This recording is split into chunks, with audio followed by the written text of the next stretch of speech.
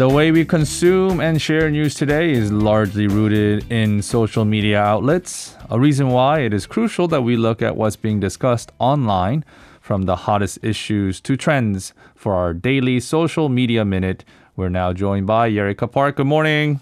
Good morning. Okay, How are Yerika. you this morning? Yeah, I'm doing good. How's your Friday starting off? Um, um, Working. But I heard you're on vacation as well, right? Yeah, I'm on a break. Okay. I'm on So a bit of a, you're kind of on a half work, half vacation schedule. yeah. You know how that is Kind of. I think for I'm people like, I think I'm always working though. yeah. Juan is a bit of a workaholic. I know I need to figure out a way to fix that. Okay, so let's start off with a big fair, urban break art Yes. fair that is in Seoul at the COEX. What is this all about, and what can visitors expect to find over there? All right. So Urban Break is Asia's largest contemporary urban and street art fair. And it kicked off just yesterday for a 4-day run at the COEX in southern Seoul. And the theme of this year's fair is green, equity, and digital.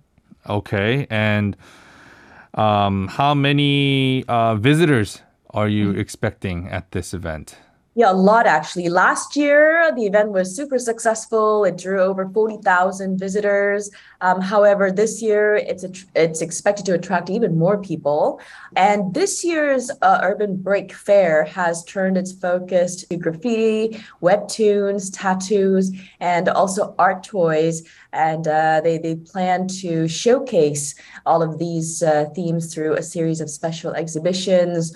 There will also be artist talks and also live performances as well. In the gallery booths, more than 3,000 paintings and murals by 450 creators are on display. The artists are active, super active in the current urban and street art scene, both here and abroad. For those of you who are interested in street art and urban art, some of the names that I'm going to mention very shortly will make you go, oh, Yeah, I mean, recognize names. I'm reading the names here. I recognize one though, very Uh-huh. world-renowned Banksy. Banksy. Yeah. Yes, So exactly. So this year's featured artists include artist and political activist Banksy.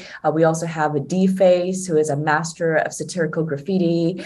We also have the Indonesian artist Robi Dwi Antono, who brings together imagery of surrealism and classical Renaissance. We also have Okuda San Miguel, who is best known for his rainbow-colored geometric world featuring humans, animals, and religious icons.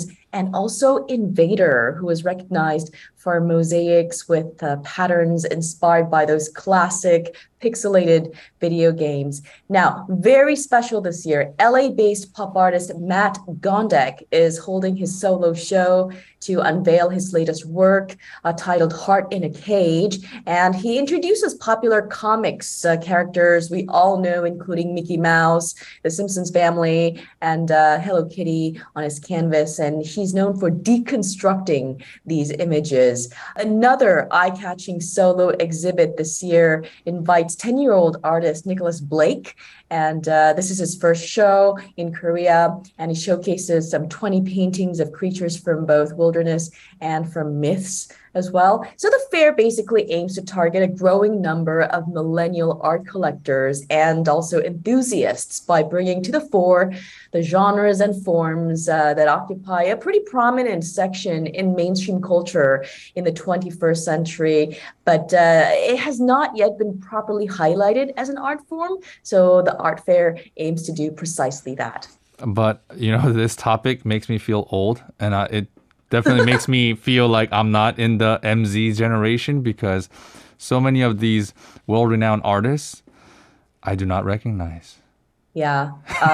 Well, do you belong to the MZ generation anyway? No, absolutely not. I mean, what is our generation? We're almost the same age. I'm Gen X, Yeah, so I'm with you there. yeah. Yeah. So I don't know where it got to MZ. I have no clue how time has flown by. There are some other I guess, genre or popular elements of popular culture other than urban and street paintings, right? Some That's musical right. artists also participating.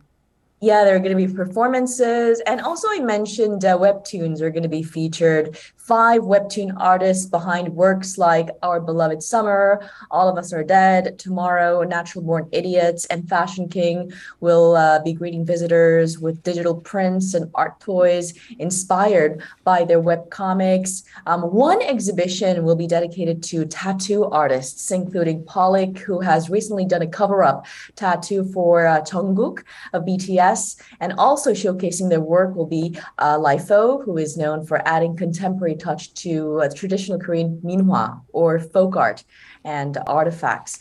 So throughout the 4-day event, Urban Strikers will lead its interactive project Prototype, and they'll be dressed all in black. And the crew members will travel to every nook and cranny of the venue, and they're going to blend installation art and live performances.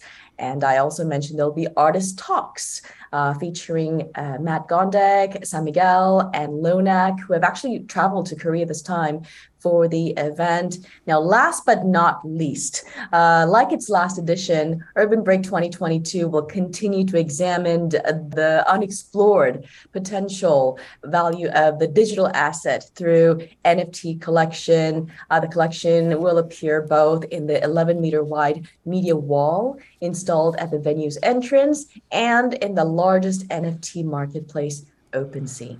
Right. The NFT market is going through a little bit of a bear market because the entire crypto sphere is also entering into Yes. a bear market. But it still exists. And I think it's a very interesting asset class that I think will end up changing a lot of the way that we function as a society. Absolutely.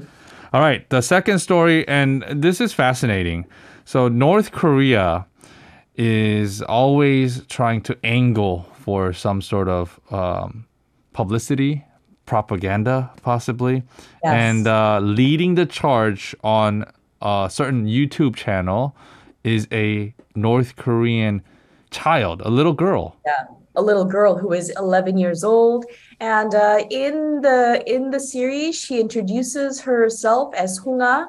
Her favorite book is Harry Potter. She speaks fluent English, by the way, and she has this impeccable British accent. So, in short, not the sort of person you see often in North Korea. And she has her YouTube channel called Sari Voline. And her channel is filled with videos, mostly propaganda, describing North Korea as a paradise for children with plenty of amusement parks, water parks, children's hospitals, and caring healthcare workers. And through her channel, she basically introduces her magnificent life in Pyongyang. And in the latest video uploaded just 2 days ago, she said that Pyongyang citizens enjoy pingsu or shaved ice, which is sold by street vendors all over the city. And she says she promises to introduce the best shaved ice shop to viewers who visit Pyongyang. I'm willing to bet the pingsu in North Korea is a little bit cheaper than the apple mango pingsus, right? OMG, yeah, you're right. But you also, you mentioned that she introduced hospitals and healthcare workers. Yeah. Did she mention anything about the recent COVID situation in North Korea? She did, in fact. She shares her quarantine experience after she was infected with COVID-19. And she tries to show how effectively North Korea responded to the pandemic. And in the video, two men in military uniform are seen arriving at her home with medicine. And, she says with a grin, everything is under control as it used to be. That's, I think, kind of a rarity, right? Usually North Korea would kind of keep anything with disease or COVID kind of under wraps, but actually Yeah. be a little bit more forefront, although it's probably set up a little bit. But Again, it's propaganda. yeah. How popular is this channel? Well, she has 5,100 subscribers as of this morning.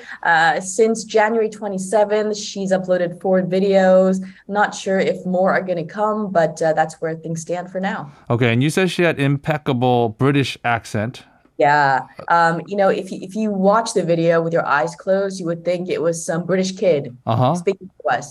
She says in the video that she learned English from her mother from a Mm-hmm. very young age. Mm-hmm. But according to news reports, Songa is the daughter of a North Korean diplomat who once used to be based in London. I see. Yeah. And this new tactic of putting a child at the forefront to spearhead a propaganda channel on YouTube is a little Mhm. bit of a changing of gears for North Korea. Yeah, and the main reason why they're putting a child at the forefront is it's their way to dodge Google's internal policy. YouTube previously closed several channels run by North Korea, including DPRK Today and Red Star TV, on the grounds that the videos propagated North Korea's political system with a rather aggressive content. Well, you can see South Koreans could also see this channel through Yep, YouTube. exactly. Yeah, the it's not illegal to view it. You just can't disseminate it. So if you wanted to go check it out, you should go see what what that Yeah. propaganda is looking like. Yep. Moving on to the third topic, it's a topic about football or soccer Yes. and increasing popularity of a South Koreans embracing of women's soccer or football. That's right. I'm not sure if you saw this because you're a big football fan, but this is also a reality TV show, which I know that you're not a huge fan of. But No, last I year, watched this show. I watched this you show, did. but I don't really enjoy it too much. Okay. Yeah. Well, anyways, there was a reality TV show that was launched last summer, titled Kick a Ball. It's basically TV personalities, all female, including actors, models, singers, and comedians, playing soccer under the coaching of the 2002 World Cup heroes, including Lee Young-kyo. And the show had a unique concept. It's basically female beginners improving their soccer skills, and the show quickly captured everyone's imagination. It broke in a peak audience rate of 9.5% in December of 2021. But the impact of the show, in fact, was much bigger than just pure entertainment. Okay. In which way? Plab Football, which is a social sports platform that organizes its users to play futsal, which is a game similar to five-a-side football. It said that it experienced a 45.2% increase in female users in July 2021 from the previous month when the show first aired. And the platform ranks its users into five different levels according to their skills, with level five indicating a professional level and level one being a beginner. And data from the app shows that more than 50% of its total 11,000 female users are ranked level two or lower. So beginners. I see. And in order for something to really thrive, we need people with a common goal, same interest, kind of pushing the agenda forward. So, Exactly. So that's why we have amateur soccer players like Tong Ji-hyun. She was one of two girls who played football at her elementary school. It was a school of 400 kids. And her love for the sport started by kicking around a ball with her guy friends in her neighborhood. And she entered college. She joined a football club, but it barely had enough people to play. Now, after college, she was working for a sports marketing company mhm. when she came across a London based creative football collective called Romance FC, which aims to create opportunities for players both on and off the pitch. And she loved the fact that they made content combining soccer and culture. And she was determined to make a similar club or a creative here in South Korea. And that's why she created something called Nutty FC back in 2019 with her football playing friends in the hopes of expanding interest in women's games in South Korea. And that's a very interesting name. What is the meaning behind Nutty Well, FC? according to Chung, nutty has a rather ambiguous meaning. It stands for our desire to be eccentric, refusing to be ordinary, and C from FC stands for creatives, not club. I see. So, what kind of creatives are we talking about here? Well, other than playing games at least once a week, Nutty FC engages in designing uniforms, exhibiting their work, and creating reels to try to make women's football go viral in this country. We love Tottenham star Son Heung-min, and the rest of the men's national team also gets a lot of support as well, but not much else for the women here in South Korea. So Nutty FC has grown over the years and now boasts members from various backgrounds, but their ambition is the same, which is to change the perception of women's football here in South Korea. They want people to know that women playing soccer is as normal as men playing soccer. Yeah, I mean, that tends to be some of the, I guess, hurdles for females here in Korea. Like even basketball, which is a sport that I like to play. A lot of ladies who want to get into the game are kind of scared, or they feel like they don't have as many options as as their male counterparts. But shows like this and players and people like Chung Ji-yeon are breaking down those barriers, and it's good to see that happening. That's right. Well, Yerika, thank you so much, and have a fantastic weekend. You too. If you're listening to our program using the podcast service, just a reminder that we do go live Monday through Friday, 7 a.m. Korea Standard Time. So tune in and help us make the show more informative by giving us your input. See you bright and early on Good Morning Seoul.